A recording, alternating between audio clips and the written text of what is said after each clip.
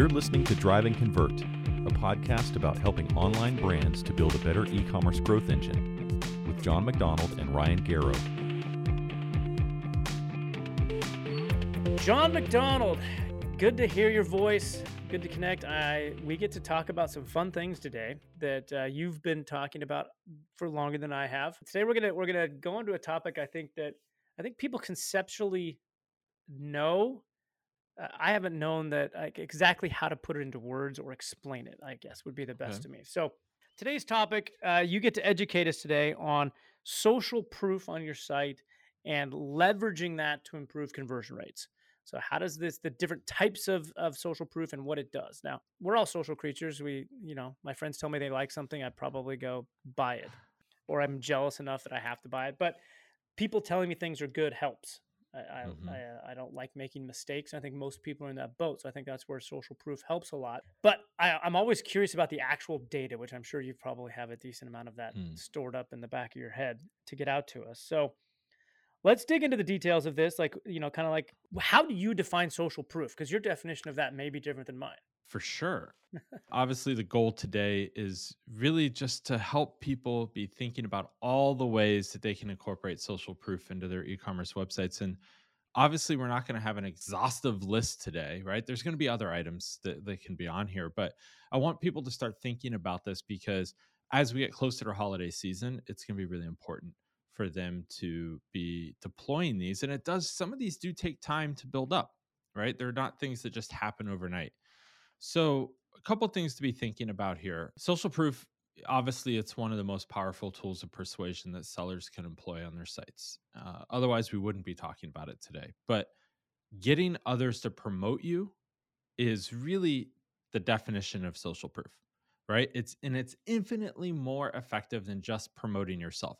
You can be talking out into the ether and nobody's listening, or you can have a friend tell a friend, and that's going to end up with at least a direct connection, and someone's going to have a lot more interest there. So I would define social proof to get to answering your question more directly here is that marketing methods that involve others promoting your products or services in some manner. High level, that's really what it is. But there's a really long textbook definition, right? Because this has been around for a while. In fact, since 1984. So if you're familiar with Robert Cialdini, he actually invented this term in a book called Influence. And it's a really popular book for marketers. If you haven't read it, highly, highly recommended, especially if you're writing copy at all. It's really impactful. But he says that social proof is and I have to read this, social proof is the psychological and social phenomenon wherein people copy the actions of others in an attempt to undertake behavior in a given situation. So what does that mean? Just like you said earlier, Ryan, it is the fact that nobody wants to make a mistake, and they think the easiest way to avoid that is to copy what others do. And they think that's the shortcut to success. So really, social proof and deploying these tactics we'll talk about today is a shortcut to getting into people's psyche about saying, hey, others approve of this, you should too. Yeah. And man, I think social proof is evolving quickly with the internet, and the last 10 years of social proof probably looks different than what it did the previous 10 and the previous thousands. I mean, TikTok alone has blown up social proof, right? How many people are buying things because they saw it on TikTok or Instagram? I mean, my wife owns so many things that we've gotten in the house because of Instagram. I literally just bought something because I saw it on Instagram over the weekend. So, that's the way it works. Okay, so obviously others marketing a product and persuading us to get something. Conceptually, I think we understand this, but how do you put words around why it's effective? Is it simply just FOMO, or is there more to that? Yeah, FOMO is a great example, right? If your fear of missing out, that means that somebody else has something that you think you should have. And that's a form of social proof. It's an outcome of social proof, actually, I would say. But implementing social proof on your site, it's one of the most effective methods for increasing your overall conversion rate. And that's again why I wanted to talk about this today. But the data says that 61%, that's a large number of customers read reviews before they choose to buy a product or service. 61% are looking at reviews alone. no wonder why the reviews platforms are so prevalent. And also, if you follow like direct to consumer or e-commerce Twitter, you'll see so many people debating all the time, what's the best reviews platform? Or why am I paying so much for reviews platforms? Well, the reality is they work, right? They know once you have all your reviews in there, you're not going to leave. But, if everyone is buzzing about a newly released movie, for instance, right? Everyone was just talking about the new Top Gun. And I was like, I got to see this movie because everyone's talking about it. I'm personally not a huge Tom Cruise fan in modern era, but I think he did a great job in the original Top Gun. And everyone was like, you have to see this movie. You have to see this movie. And I was like, all right, you know what? I should probably see this movie. And I've heard nothing about good recommendations. So I'm going to go see it. I kept hearing about all this, right? I sat down on an airplane to fly home from New York a couple weeks ago, and on the airplane was Top Gun. And I'm like sitting there, I'm like, man, I keep hearing I really want to watch this, but do I want to watch it on like a 5-inch screen? Like everyone says it's that good. Do I want to waste it on this?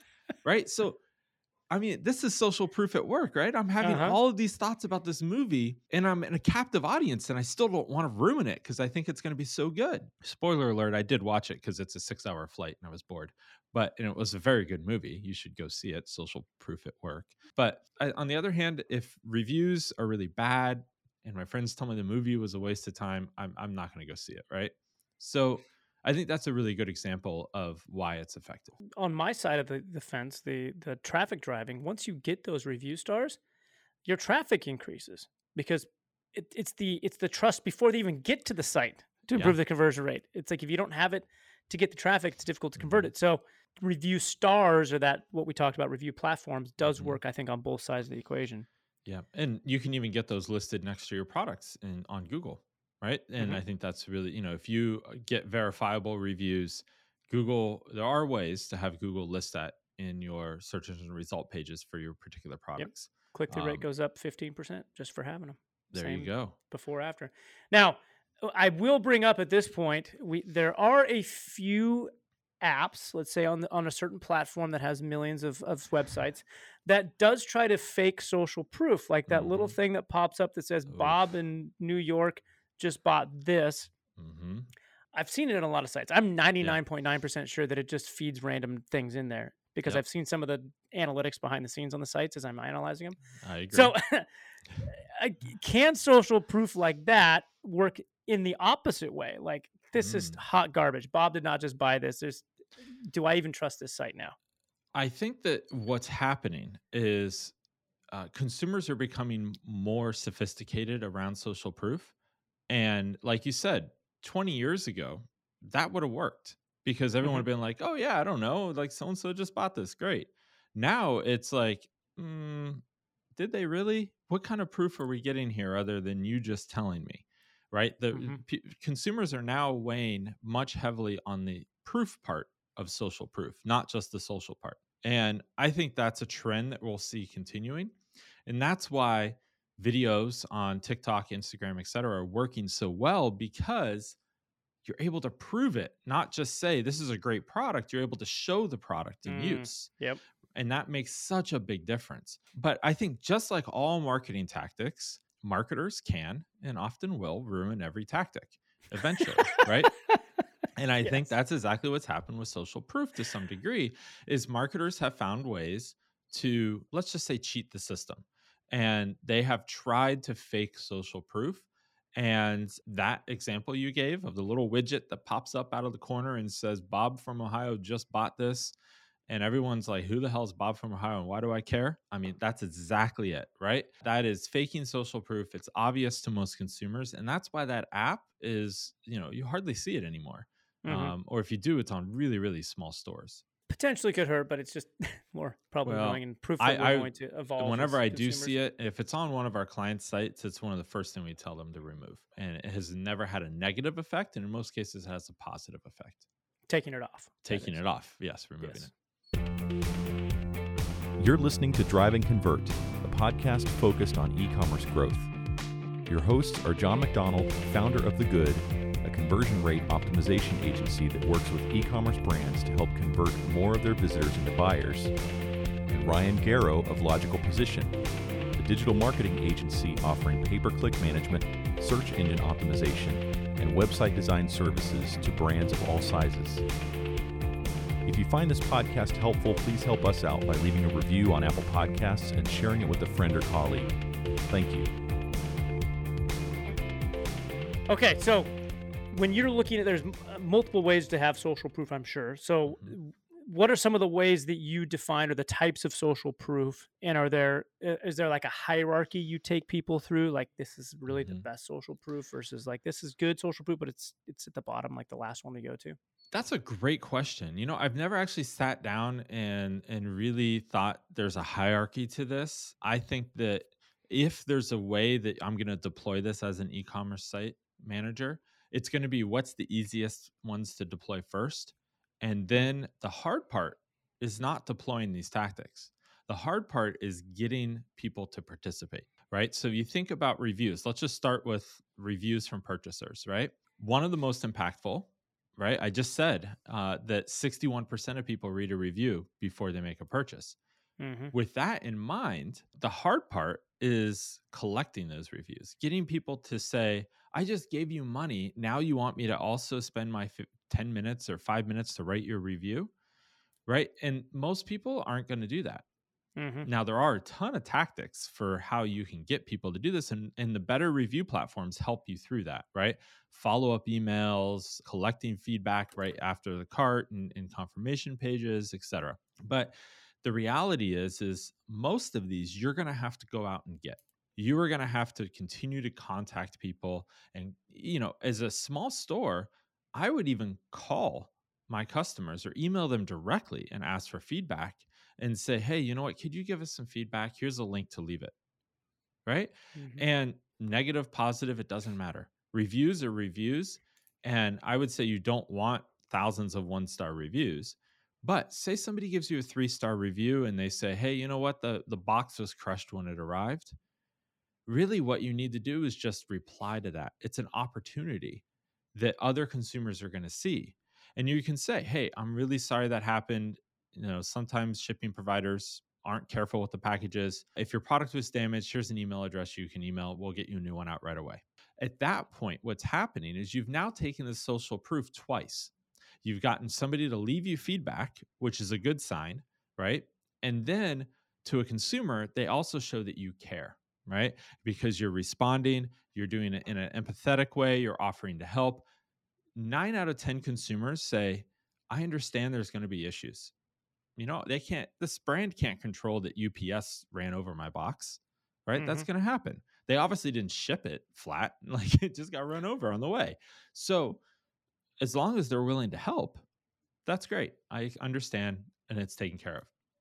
They won't hold those type of negative reviews against you if you address them empathetically and don't end up in a review fight. Those are the reviews, when somebody writes back, you're like, that's not true. And that's all you say, probably not going to help your case. Nope. And if you do it, if you're going to have the debate, do it over the phone. Yes. But we had a client do it over Better Business Bureau, where you can see the entire string. Like, oh my goodness. Like, yeah. He already wasn't perfect on Better Business Bureau. And that was just like, you need to really get a lot of reviews on Better Business Bureau now to push that way down there. I mean, the key to reviews, and I want to cover, there's like 9 or 10 of these I want to cover, so we should move on. But the key to reviews is don't respond with anything you wouldn't want the world to see. That's really it. So you're saying have it over the phone. I agree. I think that's great. And then go back to the comment and say, hey, we just spoke on the phone. Here's, just to recap, here's what I said. Yep. Right. And say, hey, I said I would ship you a new one. Here's an address if you have a problem, or, et cetera. And that's really where the value is going to come in. But yeah, don't get in an argument in your reviews, because more and more, especially if you want those stars to show up on Google, you can't delete reviews. That, a lot of brands think, oh, if I get a 1-star review, I'm just going to delete it. The more trustworthy and better review platforms won't let you delete reviews. So don't think you're going to go in and alter them or delete them, etc. Nope, I like it. All right, so the next one you have on the notes here is customer testimonials. So is that different than reviews from purchasers? It is. This is where you are scrolling down a landing page and you see a picture of somebody, they're holding the product, they're smiling, and there's a sentence next to them that says, "This is the best product ever." And, John from Portland. That's the type of testimonial. Now, how are these helpful? Well, they're only really helpful if I can see myself in that consumer. If it's somebody that is not an ounce like me, isn't for a product that I would relate to, then likely not going to be much help. Right? Yeah, if So I'm going to go let's buy golf apparel Mhm. and it's a little gray-haired lady telling Yeah. me on the site how great this is for golf, I'd be like, it's not me. Yeah, it's not you, and maybe that you're the wrong demographic for this product. That's what it tells you, Hmm. right?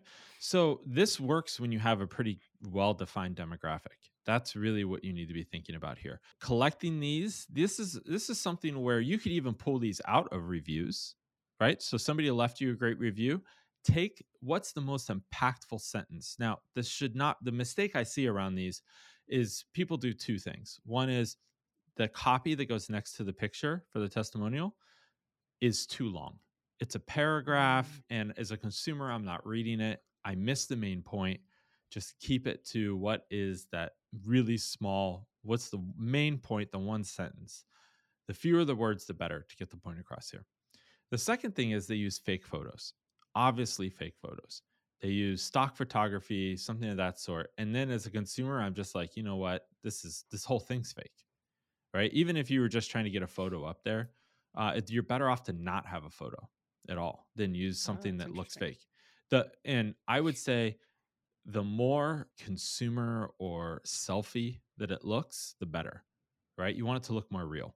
So Hmm. even if it's a horrible photo, but it's clear somebody took it of themselves, or that it's not a professional headshot, something of that sort, the better off you are. Okay, that's good to know. Yeah. I actually probably wouldn't have even thought that. I was like, yeah, we can make this Betty. It's great. Looks like Yeah, Betty. exactly. Don't do Yeah. that. Don't do it. Okay. Especially in the world of Google reverse image search. People can take the photo, and if your competitors really want to start calling you out on social media, I've seen this happen recently. They take the photos and they reverse the image search them and post a screenshot of that reverse image search. It shows that person's photo being used all over the internet. You're like, obviously, this is not your consumer. You made this up. Even if the quote's real, now it's discredited completely. Uh-huh. Reverse image search is ruining a lot of those opportunities for marketers. Okay, all right. And so the one a lot of people think of when it comes to social proof, the next one on your list is celebrity and influencer endorsements, which I think are tough. But obviously, if Kim Kardashian calls you out, you take it. This But is one where people, I think, understand that it's most likely paid for. I think most consumers understand that now, but I don't think that in this case that reduces the effectiveness. Really, what you're looking to do here is get access to their audience. That's really it. It's like, you're buying clicks. And if you look at it in that way, you will be pretty effective with it. If you're looking at it as like, hey, this celebrity really loves my product and really wants people to use it, most consumers aren't going to believe it anyways. Now, if they give you free access, and say, hey, to their Instagram, TikTok, and say, I just love this product. It's not an ad. I really love it. Great. But they're not going to let you use that on your as social proof throughout your marketing materials. Maybe you probably still have to pay. A lot of them won't let you use it because then it becomes an ad, and that's a legal liability for them because you have to clearly define on social when you've been paid to share something. So usually they're not going to let you do that. But I do think this is one that is great for larger brands because it does cost quite a bit. I mean, what's Kardashian is several million to have her mhm. post about something just once. So leave it or take it. It's not really something that I have a lot of experience with, but there are agencies out there that focus exclusively on this, connecting you with the right influencers. And the other thing is, it doesn't have to be a massive celebrity, right? It could be somebody who has 1 million followers on TikTok, right? Mhm. And to you and me, that might seem like a massive number, but in the age of TikTok, that's really not. It's something that, even that can get you in front of a large audience. And if they say the right things, put that quote with a screenshot of the TikTok up on your site. I think And that's where do that's you valid. put that one on your site? Like, does it go on a Mhm. product page? Are you going category homepage? Oh, I would say that's something depends on what they're talking about. If they're talking about a singular product and you offer a wide range of products, put it on the PDP for sure. maybe Okay. a specific landing page that you've used to drive traffic to where the messaging aligns. That could be good.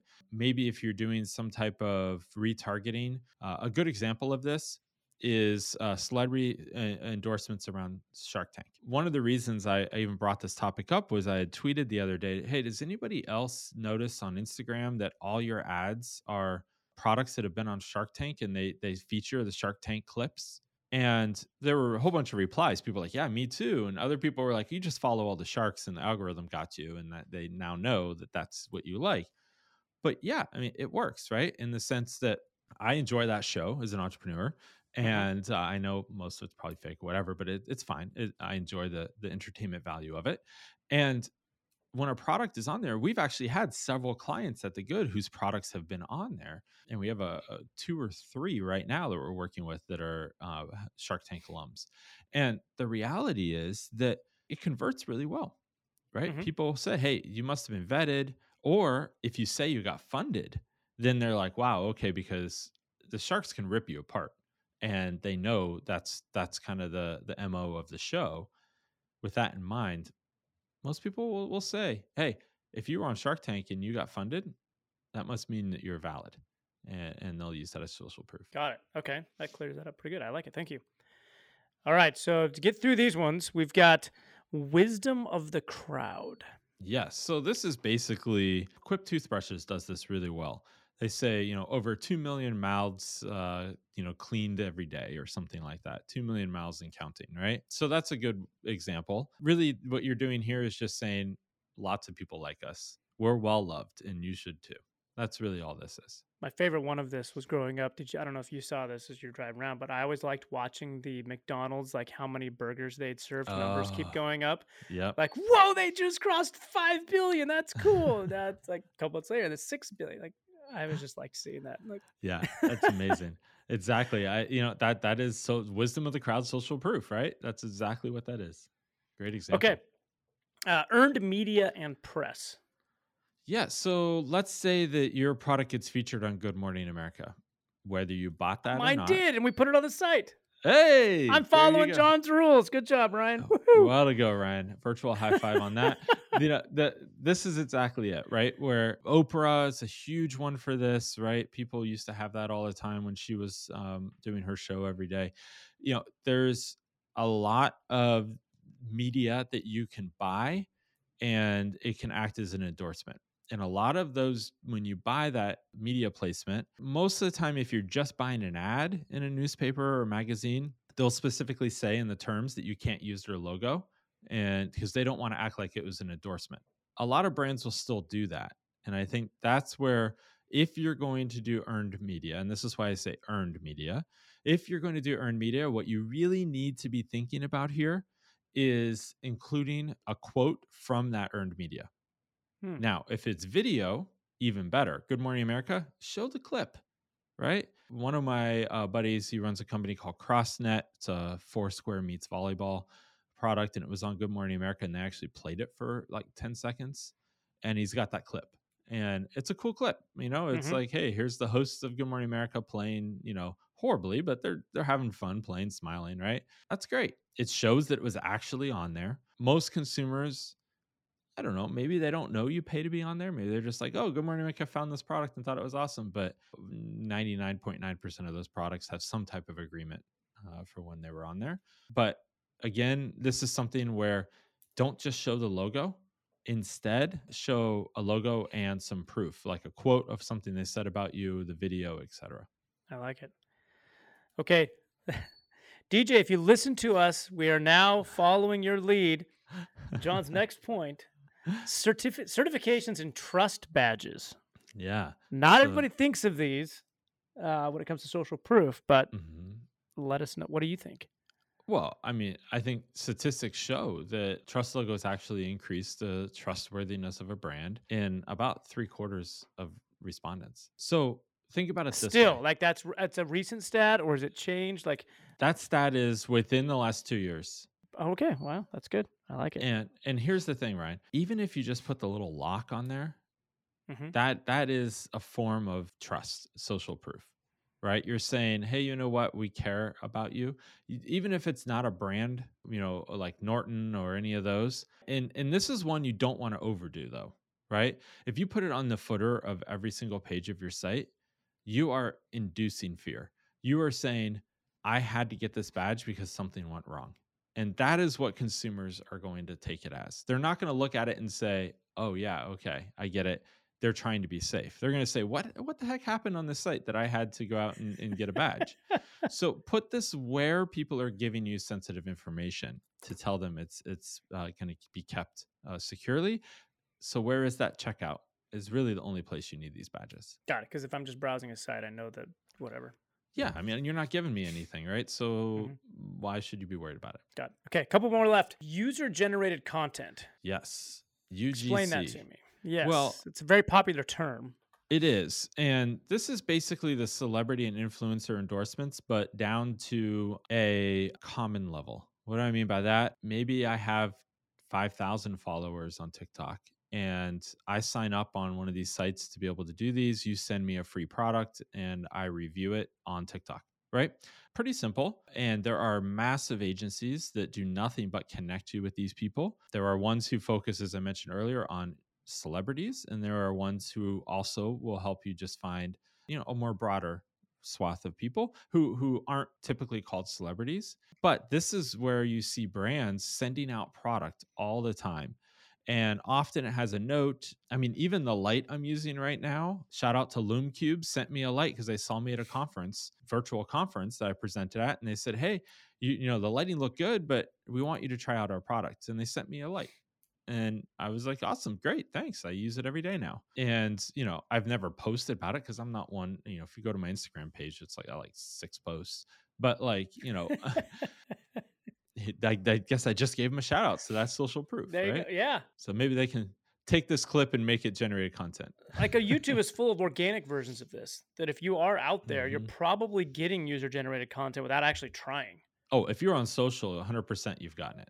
Yeah. And so just being able to reach out and ask, like, hey, you posted about this. You mind if we repost this on our social? Or, hey, do you mind if we put that quote on our website? Yep. Yeah, that's exactly it.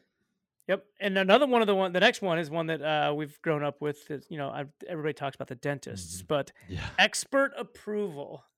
So how many CRO agency owners out of how many agree with this? No. Yeah, that's exactly it. I'd say 10 out of 10 CRO professionals say that expert approval helps. The reality is that, saying things like doctor recommended, dermatologist recommended, dentist recommended, right? It's also one of those things, and this is where, marketers can ruin things. In TV commercials, they often show people in like white lab coats. Right.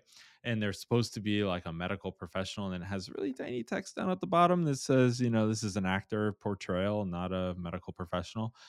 I mean, the reality is they're trying to play on that expert approval angle here. I would say the first thing you need to do is be thinking larger than just medical. This could be you offer climbing gear and you go out and you find who's the most well-known climbers, right? Maybe it's Alex Honnold, the guy from Free Solo. Right? Big personality now all over the place. You can get him to sponsor, right? That also kind of crosses over to the celebrity angle. But, the reality here is there's somebody that is known for the niche that you want to market to. So who has that audience? Who has those eyes and ears? Those are the people that you want to be your experts to talk about you. And that is what really helps. And, that stamp of approval it can carry a lot of weight. So it's something to really, I think, should be lower on the list, maybe, because most experts aren't going to just endorse your product without having some use of it or having some positive experiences with their peers or clients. But it is something that you should have on the list. Yeah, and I think depending on what your product is or your vertical, it could be even difficult getting the right expert. Like you might think you have got Bob at our climbing gym is the best climber at our climbing gym, but Bob endorsing you on the site could be like, all right, that can't be your expert. Like, oh, Bob's amazing. Look at this. That's got to be like, testimonial instead of expert. And so understanding where these should go and how, because it impacts how you use them is important as well. Yeah, Very fair. And the last one, again, client logos can be a difficult one as well. Like it's not just, oh, client, put them on there. Yeah. I mean, that can also work against you, but I'll speak to how I've seen it wrong. But how do you see this used best? Maybe selfishly, but at The Good, we use this all the time. We take client names and result percentages. Now, we don't talk about private information, right? We're not saying we gain them X amount of dollars or we increase their conversion rate by this specific number or whatever. We always say things like percentage revenue gains, et cetera. So we show some numbers that are impressive, but aren't very specific or aren't going to give away private information, if that makes sense. So I think, showing client logos is borrowing trust from those brands. So some brands don't like it. For instance, we've worked with Nike over the years, but Nike has explicitly said we're not allowed to write any case studies about what we do with them. Adobe is the same way. Adobe will not let us write and say anything about what we did with them. Getting them to give us a quote from one of their team members we worked with had to go through like 3 or 4 legal levels just to be able to do it. So the bigger the entity, the more of a pain in the butt it might be. And even if it's a smaller one, you should always ask first. The last thing you want to do is upset a client, but you are in by putting their logo on there, borrowing from their brand trust. That's essentially what's happening here. So, and if it's a client that other potential clients would aspire to or look up to, all the better. But again, that's going to typically be a bigger brand. Typically, they're going to be a little harder to work with on this. Yeah, I've seen just over the years in working like e-com agencies, brands, everything, it's always nice to get one of those big clients and be like, God, we made it. Like when you first got Nike, I mean, that's exciting. Like that's a big deal, especially here in Portland, but even globally. But I've seen it go the wrong way. Like a good example recently was a client of both of ours happened to be talking to a company that he was thinking about bringing into his marketing stack. And he was asking me for feedback. And so I was like, okay, well, let me look at this. And we went to the site together we were on a Zoom, I think, because we were screen sharing. I'm like, wait, this company I can tell is small. And you're telling me one of their logos was Red Bull and it really stood out from everything else. Yeah. And they were only doing this one thing. I'm like, if they did this for Red Bull, that's massive. Right. If they've done that, I would wholeheartedly endorse them for what you were looking for them to do, because the rest of the stuff kind of like, I don't know about it. So he's like, okay, well, he gets on a call. He's like, so you guys did this for Red Bull? Like, oh, well, no. There was a regional event that Red Bull needed us to do this really small thing that, I mean, it was like maybe a $500 thing. Yeah. And then they put Red Bull on the site and they didn't get the deal because it was like, that was like, you guys know, if you overreach there by just saying you did that. So it's causing some trust issues in the wrong direction. Be careful. Like don't over brag about what you're doing as a brand. Yeah. And that's the thing too, where if Red Bull caught that on their site, they would immediately send a cease and desist. So no, you did not work for Red Bull corporate. You worked for a small regional Red Bull rep or something. I forget exactly the scenario, but it was along those lines. Yeah. But also too, like I've seen struggles with Logical Position to a degree because we have such a breadth of clientele that if we're using the logos on the wrong pages, it can work against us, because some companies will come in and say, oh, you've worked with those massive brands. Like that's not us. Not us. And then if you have just small brands, we're talking to big brands, like, can you really handle what we're talking about here? But all of those are the psychological plays that go back into social proof, right? And this is why all of these need to be taken into consideration and looked at as a whole. Because I bet if they got somebody from Red Bull to give a quote from them and say, hey, these guys did this project and it was great, that your friend probably wouldn't have even batted an eye or asked about much about it, right? Oh, it would have sold itself. Right. At that point. Exactly.